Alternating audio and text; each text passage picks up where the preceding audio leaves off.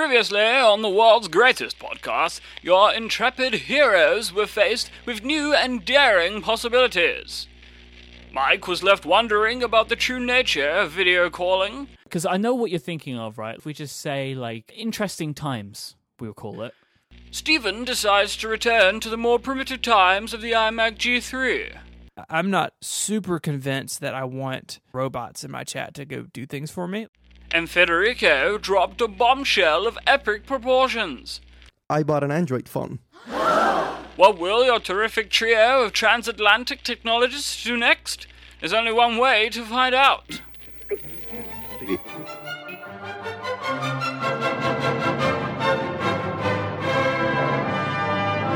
From Relay FM, this is Connected, episode number 92. Today's show is brought to you very kindly by the lovely folk over at Casper. My name is Mike Hurley, and I am joined by Mr. Federico Viticci. Hello, Federico.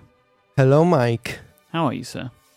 I'm doing good, Mike. I'm doing good. It's just the two of us today. Yes, correct. As the intro was pointed out, Stephen has delved into a world of just old computers now. I think he's somewhere in Memphis trying to get a LAN party going with about 13 iMacs, something like that. So it doesn't have Skype anymore. No, it doesn't have Skype because I don't think it runs on whatever.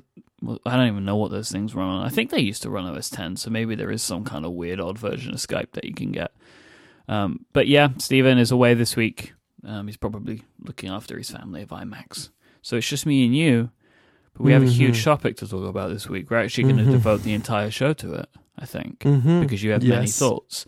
We left last week's episode on a huge cliffhanger, so it's only fair that we jump right into talking about Android. Okay. I feel like some people are going to get a little bit upset, right? Because here we are on our Apple show talking about Android. So I do want to talk about this for just 1 second, if you will permit me.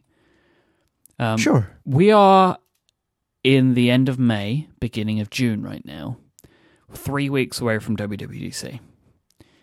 There is little Apple news going on right now. There's some rumor stuff. There was a MacBook Pro rumor today, which we might talk about next time.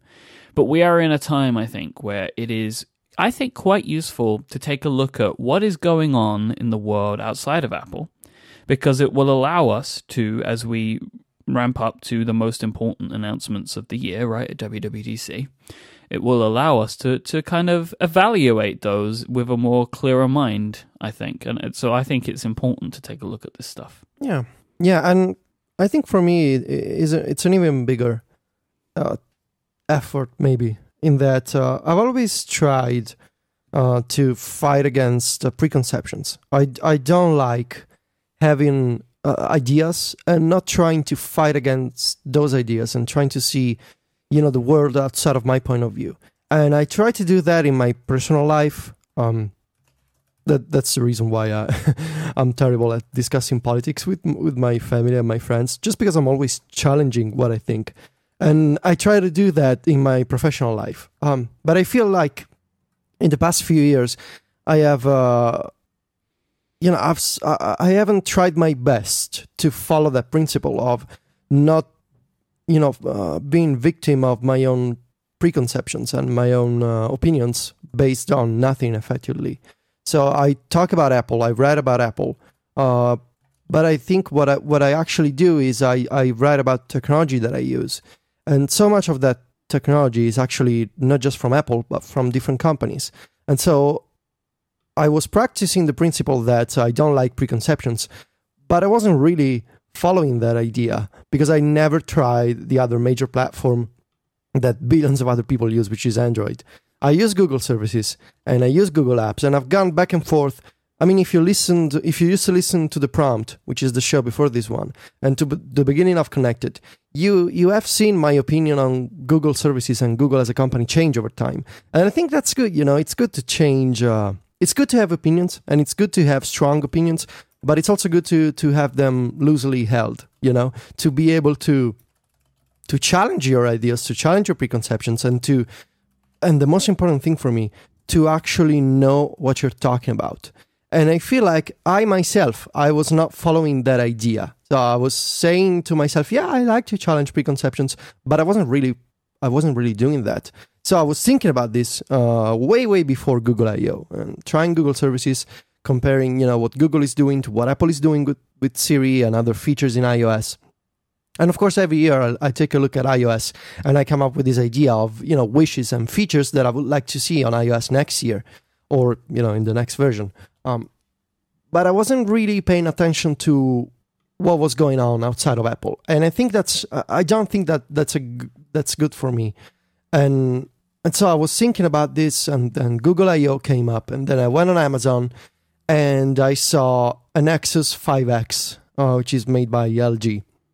There was a pretty good discount, like a couple of €100, and it was just a spur of the moment thing. In that, you were asking me, weren't you, if you thought that if I thought that you should buy it, and I strongly encouraged you to buy it because I think that my opinions on these types of things can be more level than many others because I take time to play around with Android, seriously, and to see what it's about, see what's going on there, and try and get a better feel for the other side. And I genuinely think that my views can be a little bit fairer because of that fact, that I treat it seriously and respect Android. I really don't like when I see people who write about Apple, who podcast about Apple, who take some things about Android for granted, and they talk because they have heard things or they've seen videos a few years ago and they've never bothered to try Android. And I was one of those people, and I didn't want to be one of those people anymore.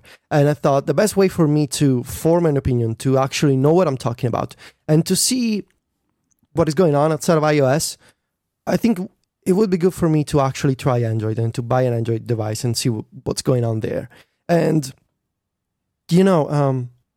I agree with you. And for a long time, I struggled to sort of accept this, to have a better opinion of Apple and iOS and what they're doing. It can be healthy to explore other things, to be curious and to be knowledgeable about other stuff, And when I revealed on Connected last week that I switched to Android, by switched, I mean I just bought an Android phone and I'm playing around with things. I got so many people on Twitter saying, "Oh my God, Federico's switching to Android. Are you gonna stop using iOS? I follow you because of iOS. I read Mac Stories because you read about Apple." And I just want to say up front that I'm not gonna switch to Android. It was just, and this can be tricky to accept, it was just a way to know more and to know better and to have a first-hand experience with another platform. Because let's be fair, at this point, every year, Google and Apple borrow things from each other. Apple does some things, Google does the same things later, Google does a few things, and Apple gets inspired maybe by Android and does the same features. We're now at the point in the mobile OS sort of ecosystem where there's two major players and there's only so many ideas you can come up with. So of course there's going to be some contamination, if you will, of ideas between the two companies. And I feel like it's been a few days that I've been using this Android phone, and I think it's been eye-opening for me to kind of look at a smartphone with a different perspective, with a fresh set of eyes, with a different point of view. I think that's been I think it's been a good experiment so far. All right, so let's talk about the hardware a little bit, right? And then we can I took a few notes. I'm sure that you did, and I can see lots of these notes in front of me. So you mentioned you got the 5X. What do you think of the overall phone hardware, and especially what do you think about the placement of the fingerprint sensor on the back? So the phone is very light because it's made of plastic. I think it feels kind of cheap, honestly. Yeah, it is the budget one though. There is a nice one. There is like a fancy one which I have, which is the 6P, which is fantastic to look at and feel, and it's made from great materials, etc., etc. I got the cheap one, so I'm not surprised that it feels kind of cheap. When you plug in the headphone jack, you kind of have to jam it in because you have to hear a click, and it doesn't really feel premium. But I'm not surprised because I didn't get the premium option, so I got what I paid for. the fingerprint sensor. Now, I understand why for a lot of people that's preferable to the front-facing button with the sensor. I really don't like it for myself, and not just because of habit, because initially I thought, okay, I'm just not used to this. But I think it's a problem with the size of my hands, the way that I wrap around the phone with my index finger. Basically, I have my hands are too big, and so I kind of have to make a weird motion with my hand to reach the fingerprint sensor, and it's not as accurate as the one on the Touch ID on the 6S. Yeah, accuracy is not really, whatever. But I was just more interested in what you thought about the placement. I understand what you mean, because I also have big hands, but I have to say, though, I do really, really prefer the placement, because for me, more often than not, with the way that I hold my phone, it's easier for me to get my finger to the back than my thumb to the front. I see. Yeah, and I'm like the opposite. Okay. And not just from a physical standpoint, but also from a, if you will, visual point of view. I think having the Touch ID at the bottom helps me understand what's top and what's bottom on the iPhone. With this Android phone, the top side and the bottom side, they look similar. So too many times I've picked up the phone in the wrong orientation, because there's no area which tells me, okay, this is the bottom. Same with the Siri remote for me. Same issue. I pick it up in the wrong orientation all the time. And I've noticed that I'm doing the same with the 5X, because there's no anchor point to tell me, okay, this is the bottom, pick it up this way. And it's interesting for me to think about if Apple ever ditches the home button with the sensor, and if maybe Touch ID becomes part of the entire screen and there's no top and bottom bezel anymore, clearly distincted as they are on the iPhone 6S.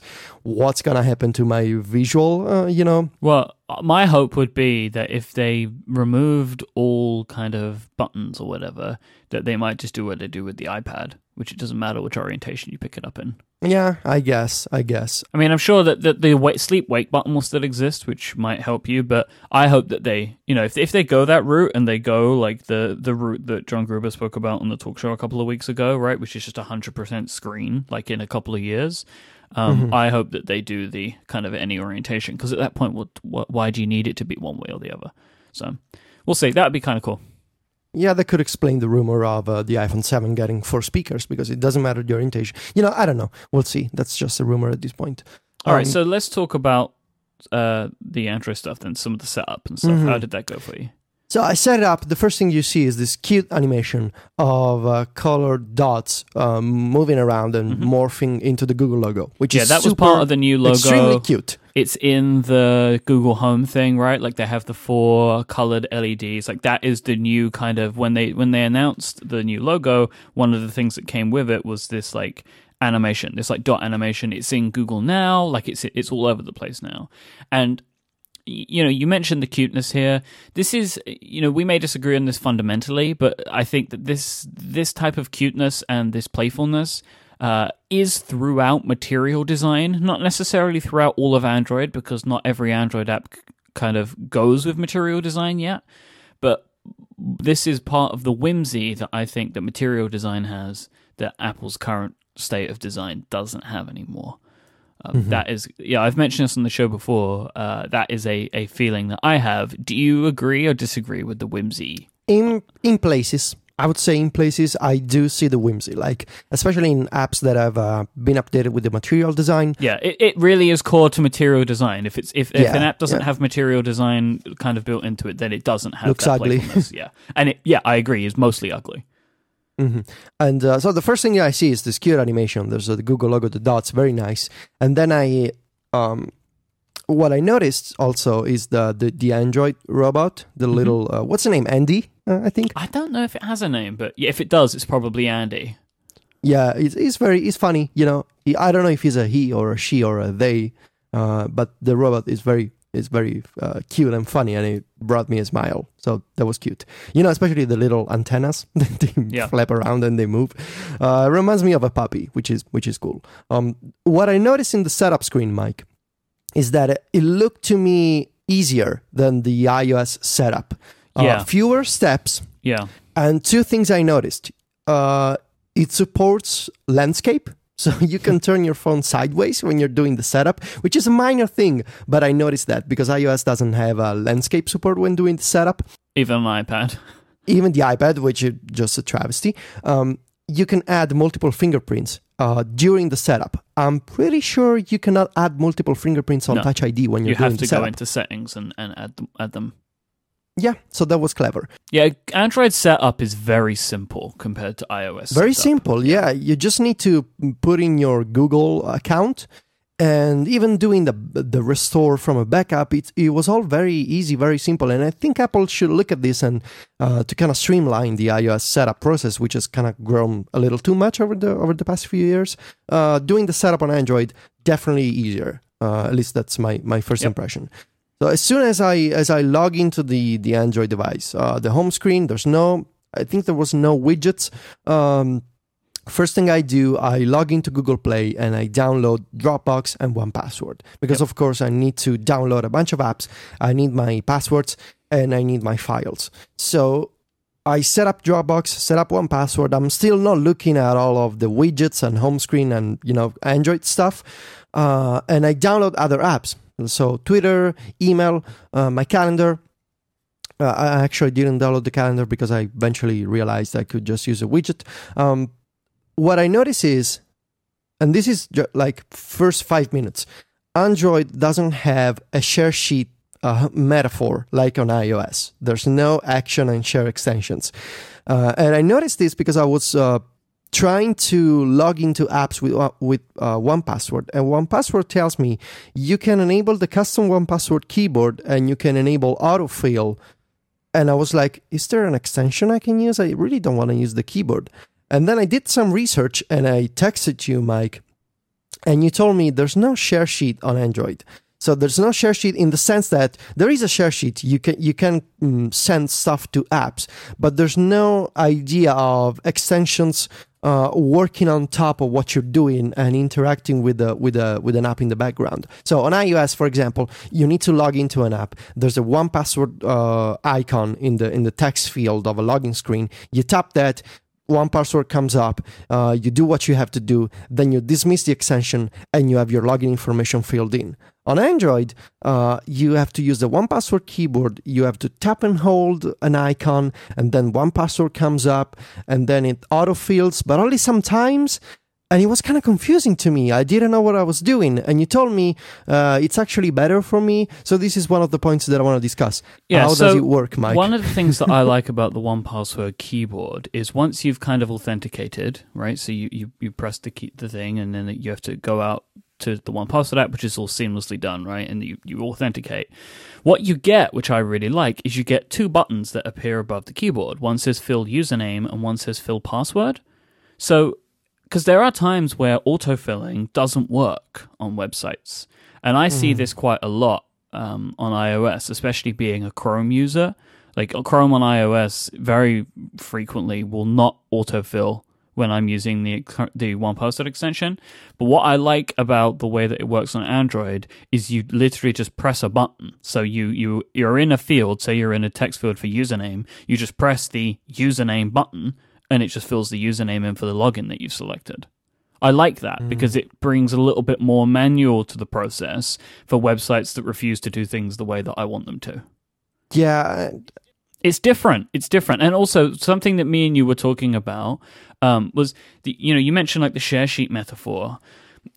There are many things about Android which are different, and they're different because they've been doing things at a different pace to iOS. So one of the things that we'll talk about in a moment is document pickers, and and also like the kind of the shared storage stuff.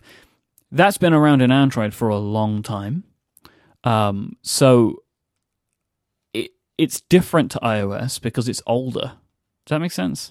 Yeah, I guess, yeah, they've been doing this for a long time and they don't feel the need to kind of reinvent what they're doing. Instead, Apple had a chance to come up with a new solution, and they did things in a similar way, but also differently from a user experience standpoint.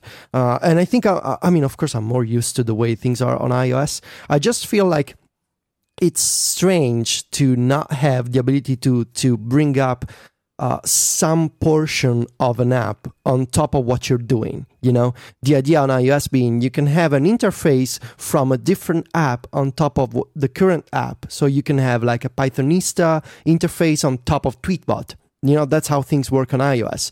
And on Android, it's all based on you're in this app and then you tap the share sheet and you're in a different app and then you can go back. You know, it's similar but also different, and it's something that I noticed. I think my problems with the 1Password keyboard is that it didn't work consistently in all of my apps, whereas on iOS, you see the 1Password icon, you can rest assured it's going to work. Well, see, I don't agree with that because it doesn't work in Chrome. I think the problem is Chrome, not 1Password. Yeah, no, I agree, but the conceit that it just works isn't true for all instances, because it doesn't for me, right? Yes, Chrome is the exception. I don't know.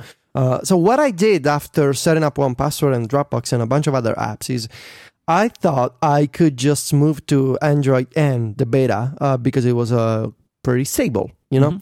And so I enrolled my Android device in the beta program. It was very easy. You just need to click enroll, and then you go to the settings, you download the beta, and you can see how Apple borrowed from this process with the over-the-air beta installation with iOS 9. You download the beta, you reboot, you're on the Android M beta. It didn't last very long because of some issues with a bunch of apps that were not working. The 1Password integration got worse when I was on the beta. Widgets were not refreshing properly. So I stood on the beta for about like half a day. But I noticed 2 points that I want to mention, Mike. Split screen for phone apps is crazy. Like crazy, yes, but useful when you need it, right? So like, I don't think anyone should run their phones like this on a day-to-day basis. But in the times where you need to do something and you just have your phone with you, it can be useful, right? Like, I don't think anyone should have to do this all the time, but there are times where I'm on my iPhone where I wished I could just look at 2 things at once for some reason or another. It can be useful, but nobody should run their phones like this. Yeah, I tried it with YouTube. I could see the benefit of having, you know, like video and like my Twitter client on the other side. The implementation is kind of crazy. You can move the separator around. It's very different. But I did like how Android dims slightly the app that you're not currently focusing on. So that was a nice touch. And the second point that I want to bring up is I really, really like the double tap on the, what's the name of the button, Mike? Like multitasking? Yeah, let's call it multitasking. The multitasking button is a little square. And we spoke about this last time, that you can just double tap and it will just take you to the previous app. My God, that's so useful. It's like Command Tab on a phone. Yeah. And it takes you back like a fraction of a second to the last app you were using. So you need to jump back and forth between, I don't know, Slack and Twitter. It's super easy. Just double tap and you go back. That was a highlight of Android N in those few hours I spent on the beta. Then again, another benefit of Android was super easy to go back to the stable version. I didn't need to do a restore. I didn't need to plug into iTunes, of course. I just said, okay, I don't want to be enrolled in the beta anymore. Take me back to the stable release. Another software update, another reboot. I was back on the stable track. That's pretty cool, man. Yeah. Like, because if you want to go back on iOS, you may as well say a prayer. Like, it's so difficult to do. It was super nice. On the restore I did the setup process again, but all of my settings, all of my apps and data came back from the Google backup, so that was super easy, very fast. Thumbs up for the Android setup and backup and restore and beta process. Good job. All right, so at this point in your note taking, in your experience, you're back on stable release. So I guess you've probably then spent more time digging around Android. Yes. So we should find out exactly what you think of the overall Android experience. But before we do, let's take a moment to thank Casper for sponsoring this week's episode. Casper is a company that is focused on sleep. Casper has created the perfect mattress that it sells directly to consumers, eliminating those commission-driven inflated prices that you might find in showrooms. Casper has revolutionized the mattress industry by selling directly to the consumer online. It's an award-winning mattress that has been developed in-house by Casper. It has a sleek design and is delivered in an impossibly small box. In addition to the mattress, Casper now offers an adaptive pillow and soft, breathable sheets as well, so you can get the whole package for a great night's sleep. An in-house team of engineers spent thousands of hours developing that Casper mattress. It is obsessively engineered at a shockingly fair price. It combines springy latex and supportive memory foam to create the mattress that's got just the right sink and just the right bounce. It is award-winning. Time magazine named it one of the best inventions of 2015. In fact, it's now the most awarded mattress of the decade, and its breathable design will help regulate your temperature throughout the night, so you're not going to be too hot, you're not going to be too cold. You're going to feel just right. Mattresses often cost well over $1,500, but Casper mattresses cost $500 for a twin size, $600 for a twin XL, $750 for a full, $850 for a queen, and $950 for a king. And even at those fantastic prices, they are made in America. Buying a Casper mattress online is completely risk-free. They will offer free delivery and free returns to the US and Canada within a 100-night trial period. If you don't love it, they'll pick it up and refund you everything. Casper understands the importance of truly sleeping on a mattress before you commit, not just sitting on it for 5 minutes in a showroom, especially considering that you're going to be spending a third of your life on it. You can get $50 towards any mattress purchase by going to casper.com/connected and using the code connected at checkout. Terms and conditions apply. Thank you so much to Casper for their support of this show. All right, Mr. Viticci. Mr. Hurley, what's Tell up? Tell me about Android. Where do I start, Mike? So, first thing that comes up is the status bar and notifications. So I install a bunch of apps from the Google Play Store. I log into my apps with one password. Again, I'm back on the stable release, so everything's better than the beta. Mm-hmm. And my God, Mike, everything puts an icon in the status bar on Android. Yeah. You get a notification. You don't just get the notification. You get the notification and the icon in the status bar. And developers can... Yeah, the icons indicate that a notification is there for you. So as you can imagine, you know me for a few years, Mike. You know my relationship with the status bar. Can you imagine my reaction to a status bar filled with icons? It is a very different way of doing things, right? And I can understand totally from somebody who is used to not seeing that. Seeing that is peculiar because this is one of those things that is when I talk about age and maturity of the OS, this has been around in Android for a long time. I think possibly since it was conceived, right? Like since it first began.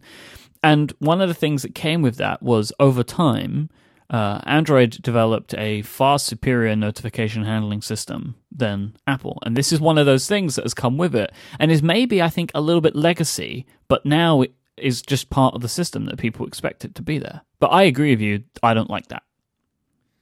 I mean,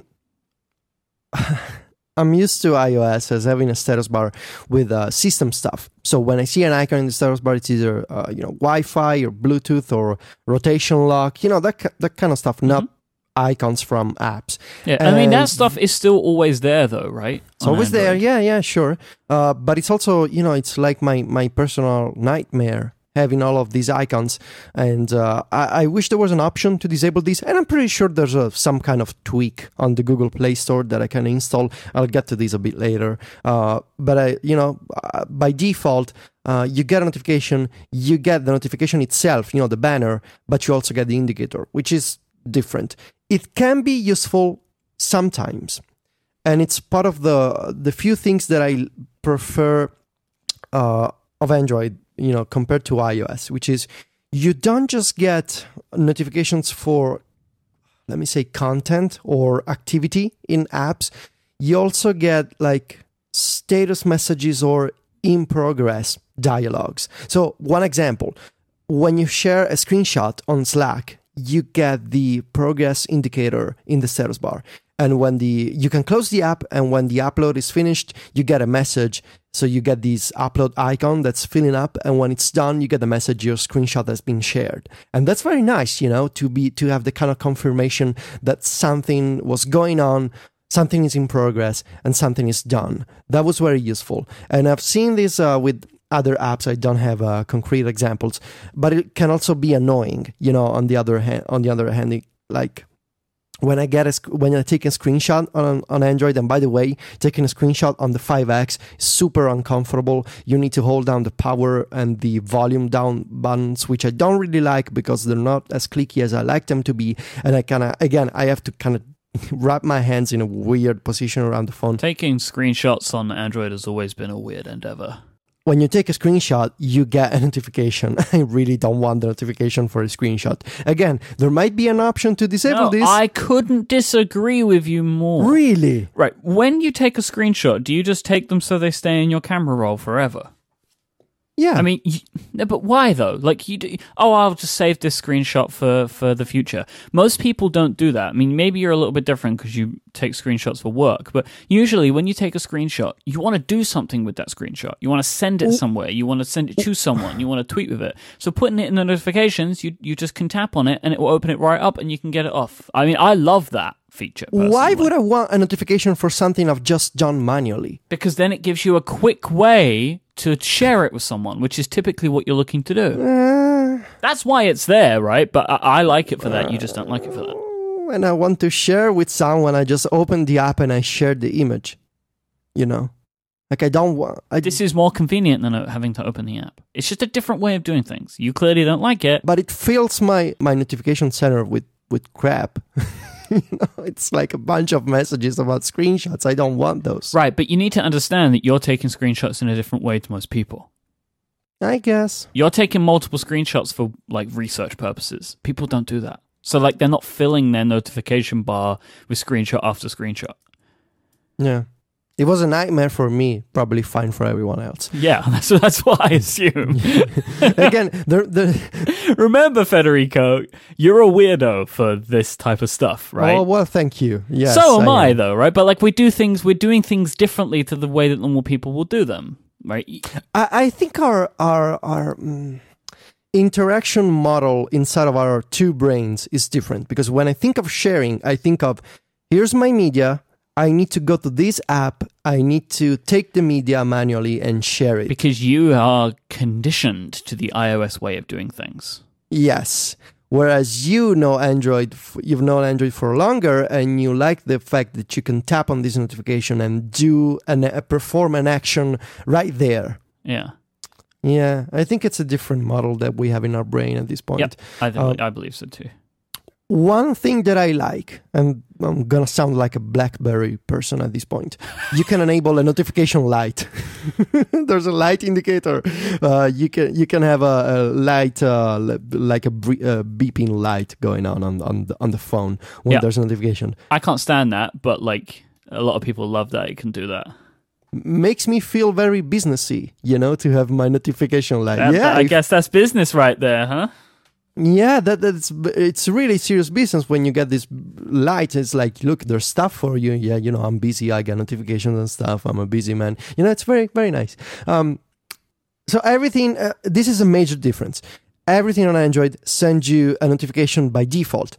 On iOS, when you open an app and it wants to send notifications, you're given the permission dialog up front, so you can say allow or don't allow notifications. On Android, the default is to allow all kinds of notifications. And later, you have to go back and deny those notifications and block them. And there's more settings than iOS, which I like. You can enable, privacy mode for notifications. So you can say, I want notifications, I just don't want them this way on the home screen. And it's a consistent system setting, so it's not, depending from app to app, which I like. You can block all notifications, but it struck me as a very strange, maybe not strange, just a difference, that on Android, all notifications are on iOS, all notifications are off until you say so. So, it's very, very different behavior from the two OSs. I mentioned that you can manage notifications. This is nice. The whole what is it called? The notification shade, it's the name? That was what it was called. I don't know if it's still called that, but yeah, I think the shade. Mm-hmm. So it looks better to me. Looks more fun, more colorful. It's not like a full-on translucent sort of window on top of everything you're doing. It looks like a bunch of widgets, like a bunch of interfaces sliding from the top of the display. So from a design perspective, it looks very nice to me. And you can tap and hold on a notification to bring up the settings for that individual app, which is very nice. Saves me a lot of time compared to iOS from going into the settings, then notifications, and then controlling the notifications for individual apps. On Android, you can just tap and hold on the message from any app and say, I want to modify the settings, the notification settings for this app, and it's very well done. Again, it was just sort of strange to have the difference of notifications on by default, and I've seen some inconsistencies when with the behavior of that gesture, because sometimes I tap and hold and I don't see the settings icon. Other times I tap and hold and I get the settings. And then you can also kind of swipe down on a notification to see the quick action menu, sort of like on iOS. So for example, in the Gmail and Inbox apps, you can swipe down and you get the reply or archive icons, which is convenient. It's very similar to iOS, which is not a surprise because there's many similarities between the two. Mm-hmm. Overall, I would say I like how notifications look. I don't get the screenshot stuff. I don't like the status bar. I dig the controls and the settings and the consistency of the settings when they are consistent. So when they are consistent, it's pretty good. When they're not, it drives me crazy. The status bar, get rid of it. The screenshot stuff, make it an option because, Mike, you're crazy. You're crazy. I'm crazy. Whatever. So I would say... I love you, Mike. I would say it's very different, but there's some stuff that Android gets right. Would you agree with that? Yeah, I would. Fundamentally, I think this is going to be a theme throughout the rest of the episode. Things are different. Some things that Android get right. So next up, Mike, I think this is a big one. Performance and the interface. So the first thing I notice when I'm actually using Android and Android apps is there's no tapping the status bar to go back to the top of a list. Oh, it drives me crazy. It drives me crazy. Yeah, I don't know why they don't have this. Like, so in iOS, you like scrolling a web page and go to the top of the web page, hit the status bar, and you go all the way up. But on Android, this just doesn't seem to be implemented. It drives me mad. And it's very annoying, to not have the kind of shortcut.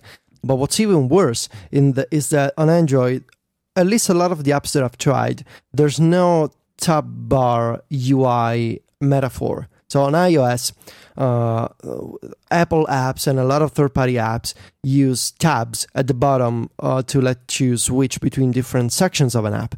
And over the years, we've seen the rise and maybe the fall of the so-called side menu, the hamburger menu, where there's to switch between sections, there's a list, like a drawer, coming up from the left side of the screen. And in recent years, a lot of developers have gone back to using tabs at the bottom, for example, Spotify. And still, the majority of Apple apps all use the tab bar at the bottom. Apple UI designers and evangelists, they tell you as a developer to use tabs at the bottom to switch between sections because it's easier and it's faster, and there's no tabs in Android apps. Like, at least the ones that I've tried, they all use a side menu, so it takes far too many tabs to switch between sections. And I've seen this in Twitter clients, for example. I installed Talon and Phoenix. I prefer Phoenix, which is a little faster and smoother, but there's no tabs. So yeah, I'm so used to Tweetbot, and even the Twitter app, it lets you move from the timeline to the favorites, to the mentions and the direct messages, and it always takes one tap. You just need to hit the tab at the bottom. On Android, it's either multiple swipes, because a lot of these apps use swipes in the middle of the screen to move between pages, or you need to bring up the side menu to switch between sections. And I really, really think that tabs are better, and I prefer the way that the UI is structured by default on iOS. Well, guess what exists in the material design guidelines? tabs. recommendation to use tabs instead of hamburger menus. But why are material apps not using tabs yet? That is a implementation thing. Okay. Okay, so there is a thing that seems to exist in Android, the Android development world, which I would love to be corrected on. But there seems to be that the majority of developers don't embrace Google's recommendations as quickly as Apple developers do. So you will get some developers that do, and they will go for it quickly, and they will implement things faster than others. But what that leads to is even in the most popular applications, some of them don't look as nice as they could. That's interesting. But there seems to be, at least from my experience of this stuff, because originally the design tools and the design guidelines were basically non-existent, that I think bred an idea of caring less, maybe, than maybe like caring less than Apple developers did, because Apple have always put more of an emphasis on design. One of the other things in material design is the top tab menu instead of the way that Apple does it. Yeah. Right? So that's another thing, like less hamburger and like the swiping left and right and the tabs menu as well as bottom navigation. So they are making some changes to try and bring out that like selection UI. Yeah, but see, even top tabs with pagination, it's not as good as bottom tabs, because especially on big phones, it's just easier to switch between tabs at the bottom. Yeah, well, I think one of the ways the pagination is meant to work is that you swipe the UI pages. Exactly, and that I don't like, because on iOS, tabs are easier to reach the bottom, so you're free to use swipes to interact with content. So, for example, in Tweetbot, you can use swipes on individual items of content on tweets. You can use swipe gestures. On Android, there's just a single swipe to move between pages, which are either associated with the side menu or with the pagination at the top. Yeah. And from a UI point of view, I really prefer the way things are on iOS. But that's not even my major complaint. My major complaint is that, now, I don't know if this is an Android thing or a problem with the 5X. I'm just talking with my own experience with the 5X and the stable Android release. There's no contest. iOS is way, way smoother than Android. Like, performance difference, not even funny. Scrolling in Android apps is janky, it's stuttery, and there's no comparison with iOS. So, again, this is another thing that they are really trying to improve with N. And I feel like the last two releases of Android have been trying to bring it to that 60 frames a second.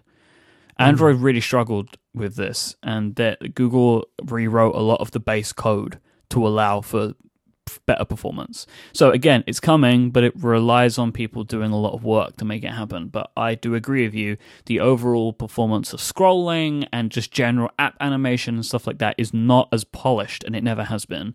But Google is doing a lot to try and make it better. Yeah, and iOS apps really basically smoke their Android counterparts in terms of performance. But if you look at a really, really well-designed Android app, something like Phoenix, which is a great Twitter client that you mentioned, when you scroll that list, it's as smooth as you would want it to be, right? Like, it doesn't stutter, it's perfectly fine. Because, again, it's a well-designed... Well, okay, there's always going to... I mean, I'm looking at it now, and I'm scrolling through my timeline, and it's zipping around, right? Like, it's nice. Maybe it's one of the things that I noticed, because I obsess over this stuff on iOS. Here's the thing that I've just thought of something that we need that I need to maybe point out. The 5X has performance issues. Okay. Yeah, again, as I mentioned, it could be. Yeah, but I've noticed slowdowns, like the frame rate dropping, and this might be more of a your device problem than a OS problem. Mm-hmm.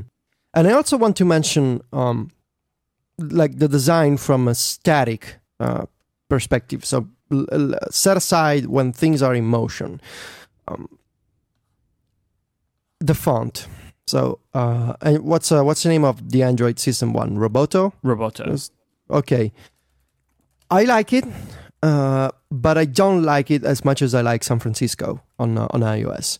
I think Roboto is either too compact or too light, and it doesn't have the same balance between especially when it changes from small size to larger sizes. I think Apple has done a terrific job with San Francisco. The text and UI display weights of San Francisco, I think I think it's better than Roboto. It looks better to my eyes. That said, Roboto is not terrible, and having seen screenshots of old versions of Android, I think it's better today than it used to be.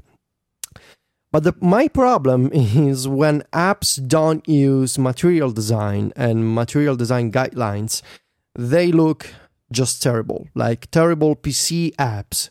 If you go to the Google Play Store, most utilities or tweaks or stuff that you install to modify the behavior of Android system stuff or other apps, those tools, they look horrible. Like they look like the sort of stuff I would install on my PC in the mid-2000s. It looks terrible.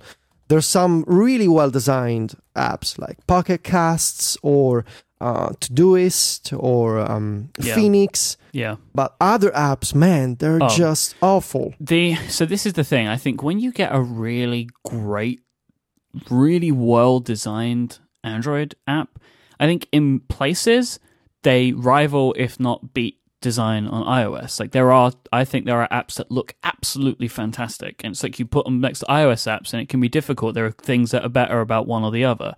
But the main difference that I've found is that even in good applications, like not just like the crap that you will find hidden away in the back of the store, but like good applications that are used by many people, the difference in design is shocking compared to on iOS.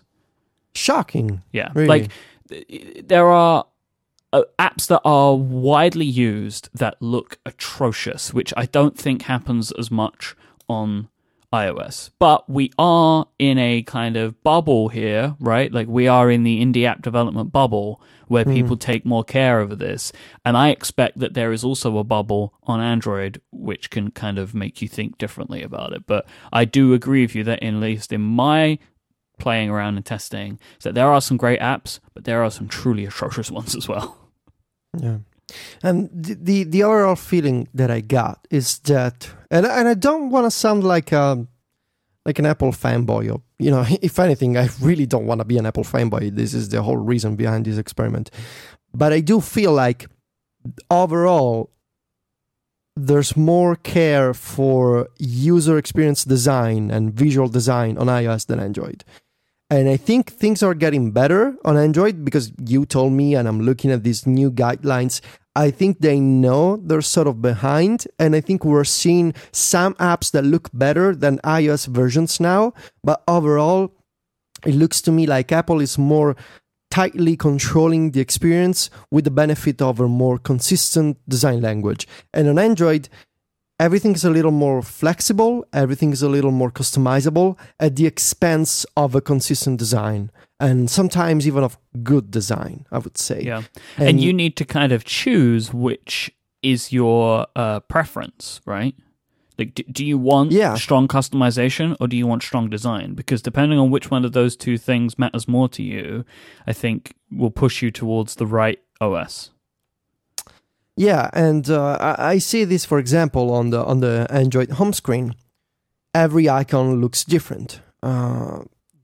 Developers are free to use any shape they want. Yeah. So I got like an icon is shaped like a camera. A bunch of icons are circles. Other icons are square. Some of them have rounded corners. Others don't. And coming from iOS, it's just crazy not to have a consistent shape of icons on the home screen. And I get it. Like on Android, it's different and everything is customizable. Therefore, there's no need for a consistent guideline that enforces a shape. I mean, on iOS, developers have to submit a square artwork to the App Store, and the icon mask is applied at a code level on the home screen, and it's just different on Android. You get a bunch of different shapes, and to my eyes, it's all like, oh my god, what is going on? That was my reaction. When the shapes are a consistent size, right? Because that can struggle. Sometimes some app icons are just significantly bigger than others. When they are a consistent size, I prefer that they're different shapes because I think it's more interesting. Like looking at my Android home screen, I'll put a picture of it in the show notes. I think that it is good looking because we've got all these really interesting looking applications. But on like the second screens and in like the app drawers and stuff, they're all different sizes, and I don't like that. But the ones that I have on my home screen, the sizes are pretty consistent, and I like the fact that they look really interesting and the design's kind of cool. But yeah, it can be a bit of a nightmare at the same time. I got some other comments from the interface and user experience section of my notes, Mike. Mm-hmm. I couldn't figure out how to launch the camera. Now I know, because I found out last night, that I can double-click the volume button to open the camera. But the underlying concern, to me at least, is that there's no control center version on Android. Like, there's no panel that you swipe up and have a bunch of shortcuts always there. And I guess the reason is because everything's kind of grouped together in the notification center, whatever is the name. Like, you get widgets, but you also get notifications. So you can have music players in there, you can have widgets, and you can have notifications. Whereas on iOS, it's a clear distinction between widgets, notifications, and controls at the bottom. And to me, it was kind of crazy not to have some kind of interface that I can swipe up or swipe down from anywhere and have system shortcuts always there. I mean, on Android, there's shortcuts for radios and brightness and rotation, but no camera, really? And it was kind of crazy to me. I mean, I get it, like, why maybe having a physical activation point with a volume button may be better for some people, but I really don't want to click buttons. I just want to swipe up and tap an icon. And to me, it's kind of crazy not to have the shortcut. I mean, you can decide whether this argument's valid or not, but I bet that there's an app or a home screen edition that you can install that will allow it. Sure. Right? And that's one of the key things about Android is, like, yeah. You don't like something, well, someone's probably fixed it for you. And that's not the way it is on iOS, right? Like, it's like, you don't like something, well, get used to it, buddy. Yeah. You don't like something? Well, I don't care. Take it up to Johnny Ive. I guess when you bring up that argument, the counterpoint would be there's a lot of personalization, there's a lot of flexibility, which is awesome because I spend hours tweaking stuff. Mm-hmm. But there's a lot of overhead. If you want to make the OS look like you want it to be, there's a lot of time that you need to sink into the Google Play Store and forums and looking up things online to modify things, to experiment with things, and to install, uninstall, set permissions, that kind of stuff. It's different. You can do it, but it takes a lot of time. Yeah, and it's up to you if you think that's a good thing or a bad thing, but, like, it's possible to do. Another feature that's quite different from iOS, memory management and battery information. Android kind of goes crazy here. Mm-hmm. I do like the camera statistics. Like, there's a graph showing you battery decrease and discharge over time. You can have really precise information about which kind of apps are using your battery, what's going on, how much time you have left, how it's progressing over time. That's super geeky, but also kind of handy for a lot of people because, everyone struggles with battery life on their phones.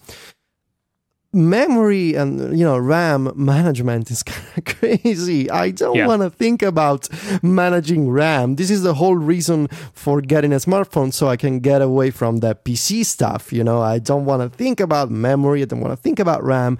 Whereas I've seen apps with either memory management settings, so you can say don't use more than X megabytes of memory, or I've seen settings with menus to free up RAM manually.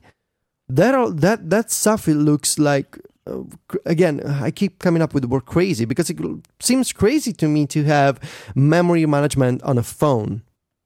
Yeah, I think this is like one of those scenarios that this type of thing is like, if you give people an inch, they'll take a mile. You give people some kind of like deep tools, and then they end up, instead of managing it effectively themselves, they just expose it to the user. And then when you get the core Android users are used to seeing that, they demand it from developers. So then you end up in a scenario where applications put this stuff in because otherwise people get upset, right? And this is like what we were talking about last week with Google adding the kind of close all applications button in the multitasking view. Like, I think they're a little bit more, like the Android users are a little bit more demanding of seeing these changes made, and Google and or developers are more likely to give them because it's part of the Android way. So you put these features in that are kind of really low level, but there are a core set of users that want to do it themselves rather than have the app do it. Mm-hmm. Yeah, I guess. It's a different, if it's just a different thing, right? It's just like a fundamentally different way of approaching this type of thing. And I'm sure that there are times where, as iOS users, it would be useful if we could have that kind of control, but we're not used to it, so we don't think about it. The expression, by the way, is a bit darker in Italian. We say, you give someone a finger, they get an arm. That's a very Italian way of expressing that sentiment, yes. Speaking of crazy stuff, Mike. Yeah. On Android, apps can access all sorts of things. Yes. There's permissions for everything. So they can access the lock screen and they can modify that. They can read your phone calls, your messages. They can modify low-level things. There's apps that you install, and then you have to go to the Google Play Store to install the plugin to access the permission of other aspects of the OS.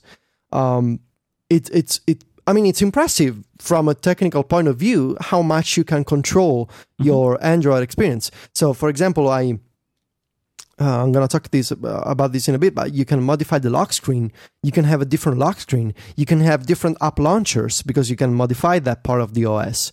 And coming from iOS, it's all quite shocking, really, to have that kind of freedom and say, these apps can read your documents, they can read your SMS history, they can read your location all the time, they can run in the background all the time, they can have a persistent notification always shown in the shade.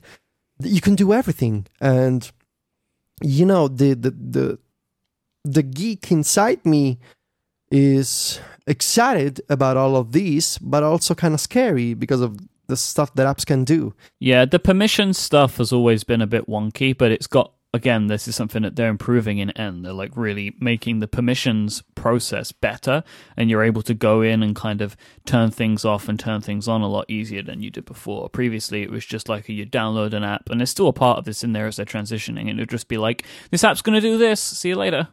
And it was like, okay. And again, that stuff is scary, but it ties into the overall Google versus Apple thing, that we talk about you give people your data, you kind of let go a little bit of privacy, and what you get is some great stuff back. Right? This is the argument that we make for Google. And it's kind of similar here, right? Yes, you give apps the ability to kind of take over a lot of the lock screen or the home screen, but what you get is you can get, there's a launcher called Action Launcher where you can swipe up on a folder and it will set some sort of action off, maybe open a specific app, or you swipe up on the Instagram icon and it opens the camera, right? It does all this crazy stuff because you give it the access to do that. Yeah, that's crazy. I didn't know about that. Action Launcher's awesome, by the way. You should check it out. Yeah. So speaking of installing and downloading apps, I have a few thoughts about the Google Play Store. Mm-hmm. I want to start with the negative comments first. I think it's harder to browse than the App Store. Yes, it is. The front page has fewer sections, fewer curated sections, and I feel overall the App Store feels more lively, feels more like there's stuff going on every week. And you can see there's human editors behind it. There's sections, editors picks, there's a bunch of scrollable carousels on iOS. On Android, there's some editors picks, and there's some badges for recommended apps and trusted developers, which is stuff that Apple should take a look at. But overall, I feel like it takes too many tabs to read app information, takes too many tabs to read a changelog for the latest version of an app. Mm-hmm. It takes too many tabs to read when an app was last updated, because you have to enter the description and scroll all the way to the bottom. So I feel overall, from a design and information density point of view, the App Store is better because it shows you more stuff. It's updated more often, especially now that Phil Schiller is at the helm, and it feels like more of a like an open market with a lot of people, choosing stuff, recommending new stuff. That said, there's some positive things about the Google Play Store. There's more intelligent sections. Again, not a surprise coming from Google. There's more sections that recommend you stuff based on what you're browsing, what you're searching, and what you have installed. So, of course, Google being Google, there's more automation going on. And I like that because I got a few app recommendations that were really, really on point. Yeah, based on this app that you downloaded, you might like this one. And I like that too because I have found lots of things that are useful to me because of that. Yes, same. There's easy refunds. So you buy an app. Again, the process is similar. You can pay with not Touch ID, but the fingerprint sensor. I think it's called Imprint now. Imprint, okay. That's a familiar name. Anyway, there's a refund option. I think you have like a 15-minute window, maybe, that you can ask for a refund. Yeah, it used to be 24 hours, but developers kind of rallied against that because people would download a game, complete a game, and then get a refund on it. That sucks. Yeah. I think the refund window has changed to 15 minutes, which is good if, like, you've downloaded an application for a specific purpose, you open it, you find out it can't do that, then you can delete it and it will refund you. It's kind of cool.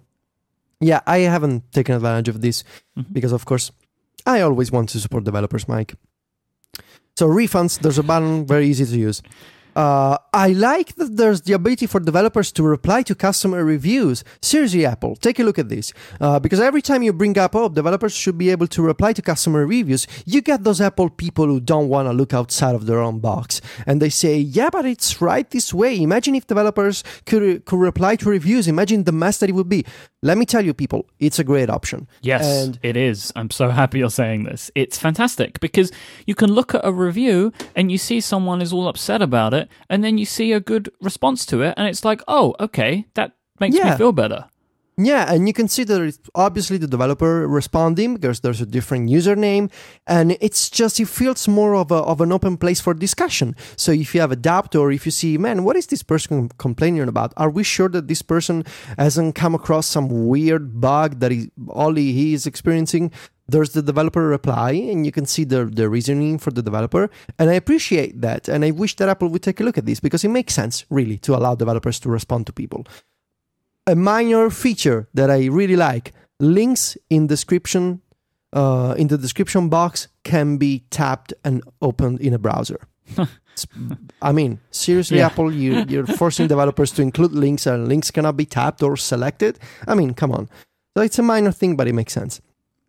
I also do like how permissions that an app is going to require are explained beforehand. So you can see you want to buy this app, you want to download this app.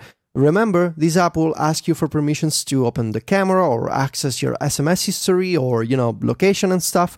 And I mean, it makes sense for Android, because with all these crazy permissions, I think it makes sense to tell people beforehand what they're gonna run into later, I guess. Mm-hmm. And I didn't know, Mike, that it's also split in apps and games. Yes. I haven't really taken a look at games. The charts and stuff like that, Google split them into apps and they split them into games, which I think is fantastic to split those two things up because they are different. And apps and games kind of, they dominate the stores. And I think it's really great to have different charts and stuff that will split them up. Mm-hmm. Like it's just a nice thing to do because it gives everybody a bit more of a fairer chance, I think. Yeah. So, Mike, now we have reached the section where I want to talk what I call the crazy and the good stuff. Just because I feel like I don't want to give the impression that I'm the iOS guy trying Android and just bashing Android. Because, I mean, I have mentioned things that I like. I'm trying to keep a fair and balanced perspective. There are some things that are crazy, but that I really like. Widgets. So, for many, many years, I've heard, followed, seen people on iOS who say that Android and widgets on the home screen are ugly. And for many years, I also thought, passively, because I was influenced by those people, having widgets on the home screen would be ugly. Let me tell you, Mike, in practice, I'm actually really liking this. Yes. I love the ability, just let me say it outright. I love the ability to have widgets on the home screen.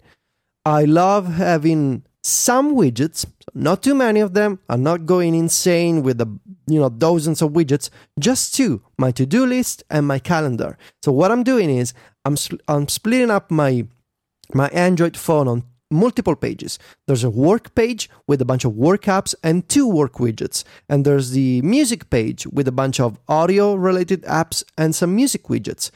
And I get it. Like, it's a compromise of consistency and control. Meaning, on Android, your home screen is going to look different. And it's going to look like there's a bunch of icons intermixed with widgets. And you can resize widgets, you can move icons up and down, you can leave blank spots on the home screen, with a trade-off of having more control, having more personalization. And I really do like not having to enter an app just to look at a list of things. I do love the ability to quickly glance at my calendar right on the home screen without having to swipe to open widgets, without having to open an app. And fundamentally as well, I believe Android widgets are better looking and more functional than notification center widgets on iOS. Yes, and you can see why. You can see why, because Apple is enforcing more limitations, whether it's design or access to system features or, access to memory. So, from a performance point of view, it's all very different.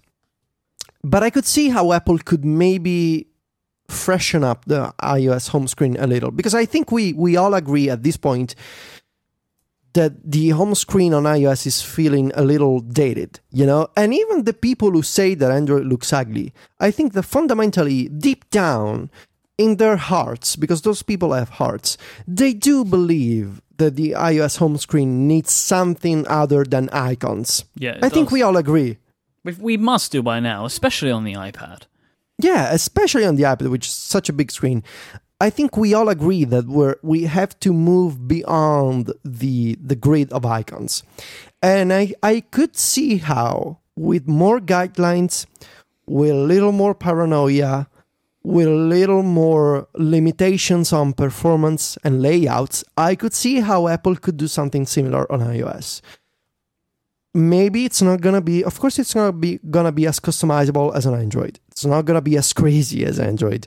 But I could see the benefit of having information on my home screen, having quick access to documents, or to my clipboard, or to my calendar, not having to intend the mobile experience, the home screen experience, not as a launcher, as a point where you go and you jump and you jump and you jump and you move from app to app, but more of as a cohesive experience, with the apps mixed with information.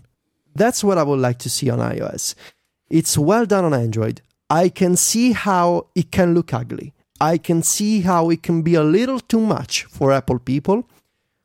But the underlying idea, it makes sense, and I'm a fan of the idea, and I wish that Apple would consider something like this, especially on the iPad. Maybe not as crazy, but the very concept of mixing apps and mixing information, I think it's a winner, and I think we should have something like that on iOS. Are you happy, Mike? Yes, very. Because I've been saying this for so long, right? And I know, you've maybe kind of gone along with me here and there, but now you know why I want it. Now I know. But again, I do see how Apple may not take the similar approach to Google. You can resize widgets. I really can see Apple making resize controls. But maybe, you never know. You never know, Mike. And you know what I would love, Mike? I'm sure there's a tweak for this, but I would love to be able to say, show me this widget if this app is doing X. If this app is not doing this task, show me something else. Because I don't like that I put in a widget for Spotify, and when Spotify is not playing, that widget is useless. You know what I mean? Okay. Okay, yeah, Yeah. I bet there is a way to do that. This is There the is- thing there about must be a way. Android, the world of possibility, right? Yes. You have an idea and it's not like, oh no, there's no way they allow that. The first thought is someone must have done this. Yeah, and I mean, you could see how Apple is even moving maybe towards that direction. Look at the WatchOS watch face, complications. That's the idea. Instead of having shortcuts to jump to stuff, you bring information to the user. And that's the idea, right? You bring in information Yep. more easily to the user. So you don't have to swipe down. You just have it all right there. So, I'm a fan. Here's one feature that I don't think I have a complaint on Android. Document pickers. They're really well done on Android. It's a simple, unified interface. I don't know what's going on behind the scenes with the API, but basically, apps can install, let's say, a location, and you have a single screen where you can switch between Dropbox or Google Drive or OneDrive or Photos, whatever, and you can just pick your file. It doesn't require too many taps. It's not like document pickers on iOS where it's always riddled with bugs and some weird problems. All document pickers are first-class citizens on Android. And I feel like it really simplifies the way that you work with documents. The way, this is what I was saying earlier about it being completely baked into Android. It's been there for Yep. so long, and it's Exactly. just a super simple and easy way to just send any file to any app, basically. Yeah. And it is just by far and away one of the best things about the Android experience. You could just take a file and very easily choose where you want it to go. It was also very interesting to me that apps can populate this list of accounts. So I have this screen which has my Dropbox account, my Evernote account, my Twitter account, and the idea is that other apps can access these accounts easily. So it's like what you have on iOS for Twitter and Facebook and I don't know, Flickr, maybe, I don't remember, but taken to the extreme, and you can have this list of accounts from apps. And I feel like that's very convenient, and it would cut a lot of the custom login screens on iOS, to have a unified account API, and for apps to be able to, let's call it account kit, and for apps to be able to ask you, can I access your Evernote account so I can provide you with this Evernote feature so you don't have to, log into with a web browser. That seems to be convenient. Now, Mike, we have reached the gem, I would say, of Android, which is Google Now. Yeah.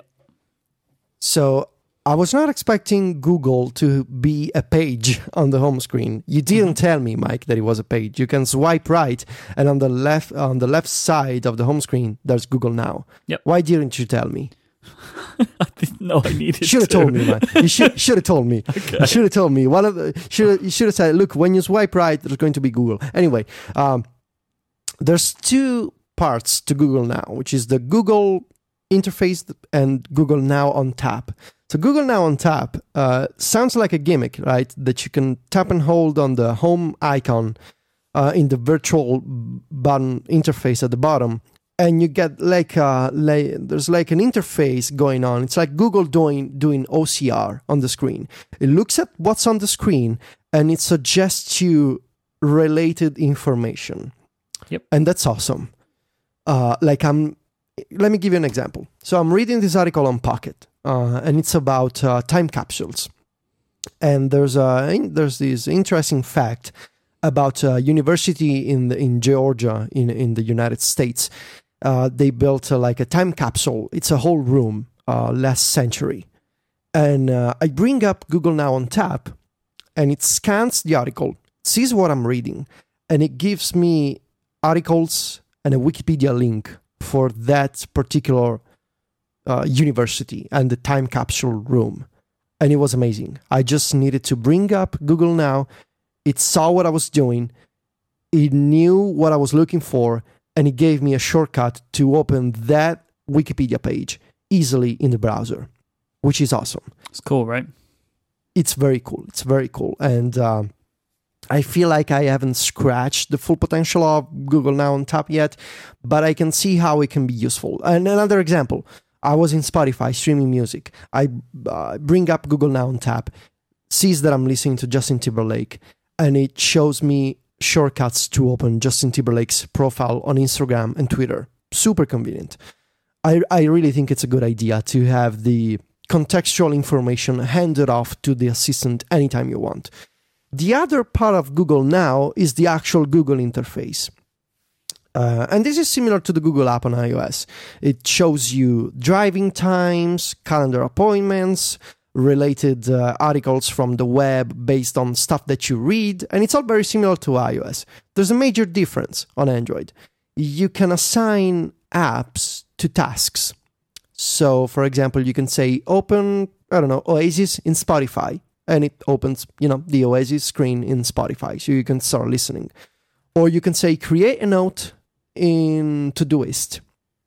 The first time you say that, it lets you confirm that you want to associate the Todoist app with the create note command, and later you can just say, create a note, you say whatever you have to say, and you basically create a reminder in Todoist, which is a third-party app.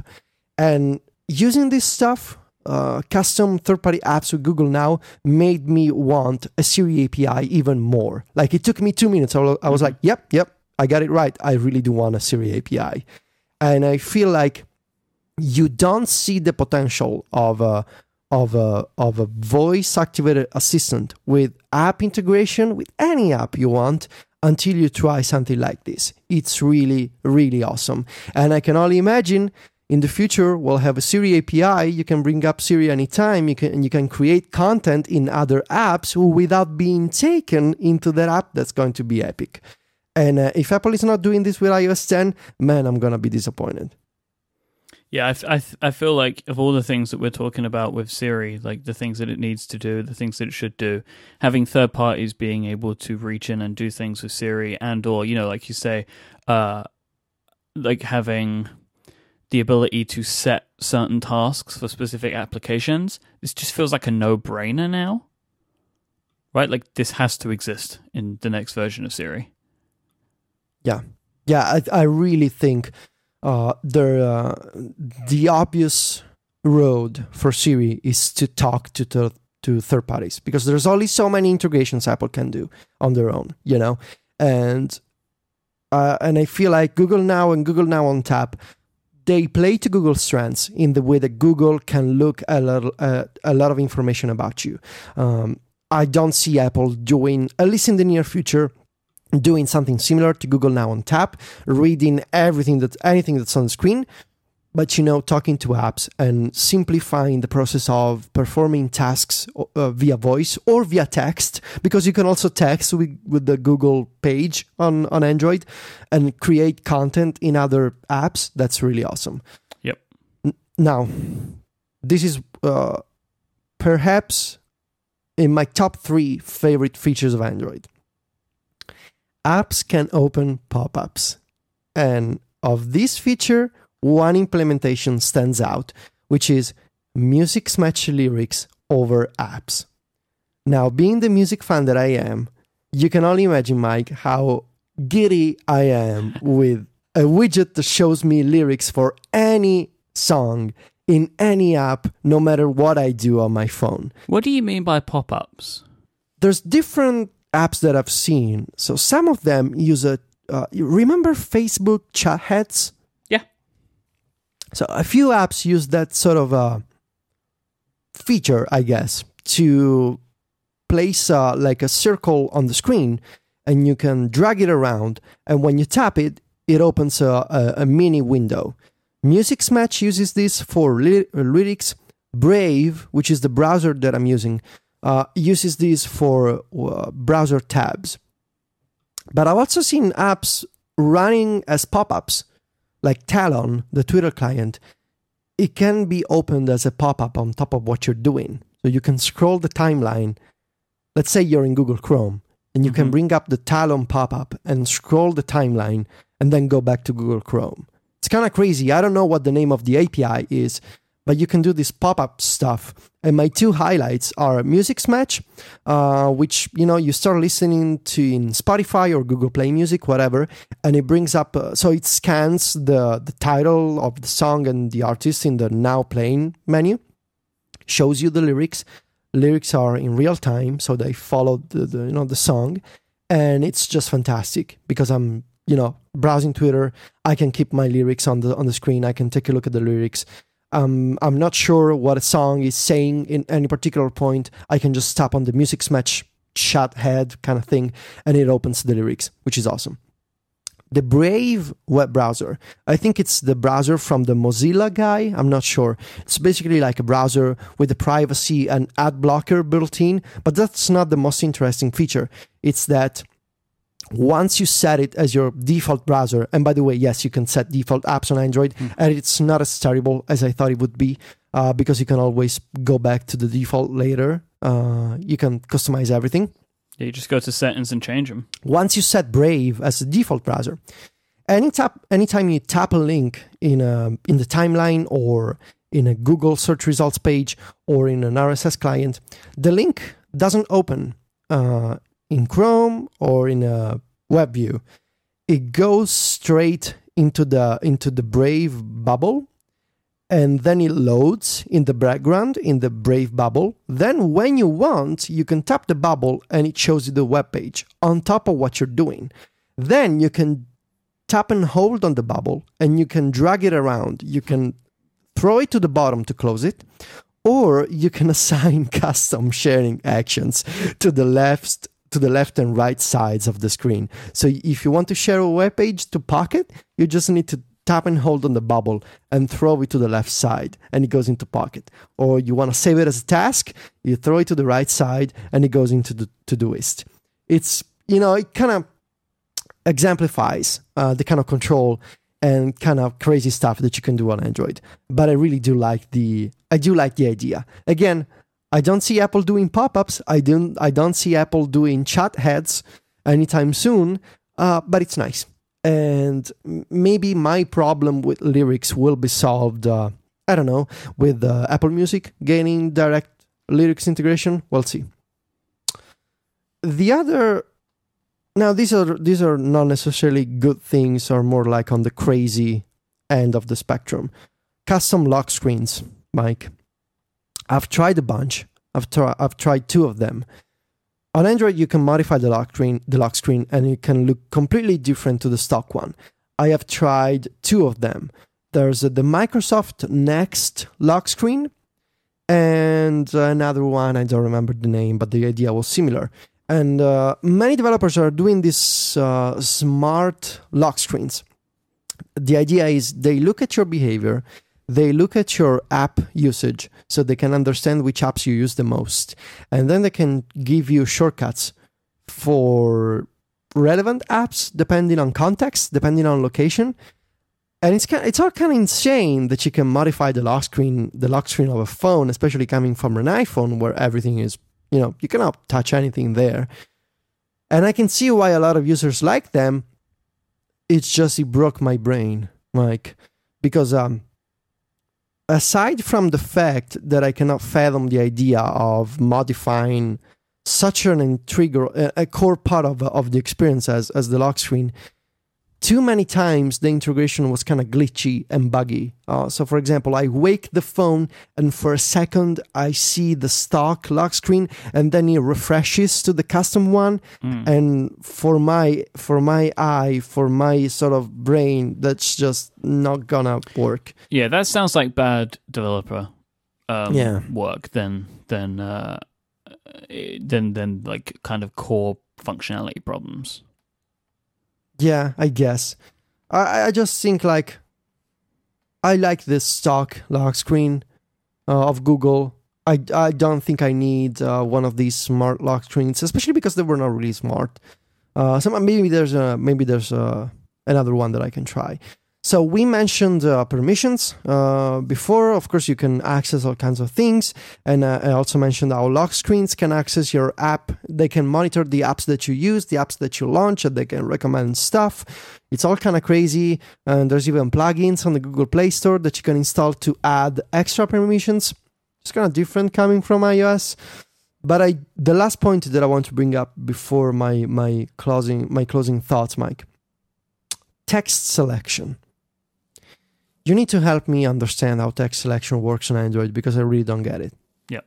All right. So we're going to do this live. So let's say that you have a message or something that you're writing. All right. So maybe open a message and you want to type in some stuff. Now, one of the big problems on Android is the loop type thing doesn't really exist here. Okay. So what you want to do is press and hold on a word and then you'll get some little anchors that you can drag around. So you need to kind of press and hold on it first, and then you'll know that it will come. Then there's also that little blue... So once you tap in the text area as well, you get like this other little blue anchor that you can then drag around. It's just learning that it's different. It's kind of fundamentally different to the way it's done on iOS, and I believe that there was something legal around it. But you kind of have to tap and hold on the word first, and then once you let go, you'll be able to get some text selection stuff pop up. So there's no loop. There's no loop. The loop. That's my problem. The loop is a patented thing, I believe. So that's my problem. Yeah. I think my problem is not having the pre-selection stage of moving around before selecting. Yeah, you don't get that. Yeah, I get it. I get it how it works. I think this is one of those features you have to use Android a lot before getting used to it. Yeah, it took me a long time to get used to it, but when I did, it didn't feel so weird to me anymore. I think I'm also having issues with the SwiftKey keyboard because I'm also trying third-party keyboards. They're more customizable on Android, of course. They can access the microphone. They can access all kinds of things. The process is actually quite similar to iOS. You go to the settings, you enable a keyboard, and then there's an icon that you can tap to bring up a pop-up. But they feel not exactly as first-class citizens because I think the Google keyboard is a little more stable. I've tried a bunch, and the Google keyboard is definitely more stable and faster, and the animations are better. But they're better than iOS. They're way better than iOS. Significantly better. Yes, so it's sort of in the middle. Now, what's the takeaway, right? I've been thinking about this. I think I've done a good thing in this experiment, and I think I was right in challenging my own thoughts. And I think I learned a lesson, Mike. 2 lessons. 1, I should listen to you more often because sometimes you're crazy, but other times you kind of have a point. You're like my little English friend. Sometimes crazy, but often has a point. I think that more people in the world should take that advice from you, that I should just be listened to more often. No, don't take things to the extreme, man. I'm just come on. Sometimes you're crazy. Yeah. 2 iPads? Really? Well, come on. Anyway. We'll see. Oh, God. I think the second lesson is I shouldn't follow other people in their blind preconception of things without trying those things firsthand. Especially with technologies changing at such a fast pace. Developing beliefs just by word of mouth isn't something that I want to do in the future or ever again. The next time, I need to keep myself in check here, because the next time that I form an opinion or a thought and I want to share that, but I don't actually have my own personal, tangible experience, I should just shut up, And I feel like, everyone is entitled to their opinion. You're entitled to thinking that Android is ugly, that Apple is God, and that Google is evil. I'm not here to debate that. It's just the way that you practice your opinions that I want to improve myself, in this aspect. I want to know what I'm talking about. That's really the point. And I feel like trying Android kind of opened my eyes to the strengths of iOS, the strengths of Android, the weaknesses of iOS, and the things that I really don't like in Android. And I feel like I took many things for granted on iOS after having tried Android. I miss stuff like 3D Touch. I miss stuff like proactive shortcuts when you plug in the headphones. And yes, I can replicate that with Tasker and automation, but that's not the point. I do miss some of the default features on iOS. 3D Touch, Safari View Controller, Proactive, even, Control Center, I would say. But I do appreciate the things that on Android are different or better. Document pickers, widgets. And I feel like there's some people who think they're doing Apple a favor by being custom yes men and by thinking that Apple can do no wrong, by thinking that Apple always do right and there's no better way to do things. And I think the Apple community as a whole could be better served by more valid criticism, by trying different things and see what's better. And for many years, I feel like I was wrong. And I feel like for many years I'm just going to say, I feel like for many years personally I was stupid. And and I feel sort of liberated in the feeling of having even slightly more knowledge of what I'm talking about. And it makes me even more, this is quite the paradox, it makes me even more excited about iOS than ever. Having seen what's going on the other side of the fence, it makes me want to go to Apple and say, look guys, you should improve these things in this way. Not because I want Apple to copy Android, but because I'm seeing all the other possibilities that by looking at things with a blindfold, looking at things, with a sort of Apple glasses, most people don't see. You know what I mean? Does it make sense? Is this monologue too crazy, Mike? It makes perfect sense to me. I am very happy to hear you say all of this stuff because it's the kind of thing that I've been thinking about for a long time, right? Like how beneficial it can be to your overall experience if you allow yourself to try other things and not like just blindly kind of push them to the side. And also, as was brought up in the chat room, based on what you were saying about the fact that you should listen to me and that this has been a good experience for you, would you potentially be open to saying that Mike was right? Mike was right about trying an Android phone. Perfect. There's benefits to Android. I'm going to say that. So we're in the second year now of Mike was right, is what you're saying. It's taking on a slightly more greenish hue, because of Android. But yes, you were right about telling me I should try it. Don't do that, Mike. Don't overdo it. I mean, okay, fine. You were right about having to try this. And I really do believe, to sum up, I really do believe that people who write about technology, people who podcast about technology, whatever, sometimes try to go out of your comfort zone and to sort of understand what other people think and what other people use. No matter what you do, if you're a blogger, a podcaster, a news reporter, a designer, a developer, I think and I think maybe you can apply this lesson in life too if you want to, but going out of your comfort zone and trying different things can inform and improve your primary activity or your primary opinion, And that's something, not just about Android, because maybe Mike, and I swear I'm really concluding this, maybe it wasn't really about Android after all. It wasn't really about trying a Google phone, but it was more about sort of breaking the cycle, doing things differently, and sort of seeing what I would be like in a different scenario, Mm-hmm. And maybe this is something that I'm doing more often this year. Try to be different and try to understand what I'm like in situations where typically I wouldn't be comfortable. So, try an Android, going to WWDC for 10 days almost, that kind of thing. I'm trying to explore. So yeah, it was a good exploration, Mike. Thank you for the push. And thank you for taking us all on this tour this week.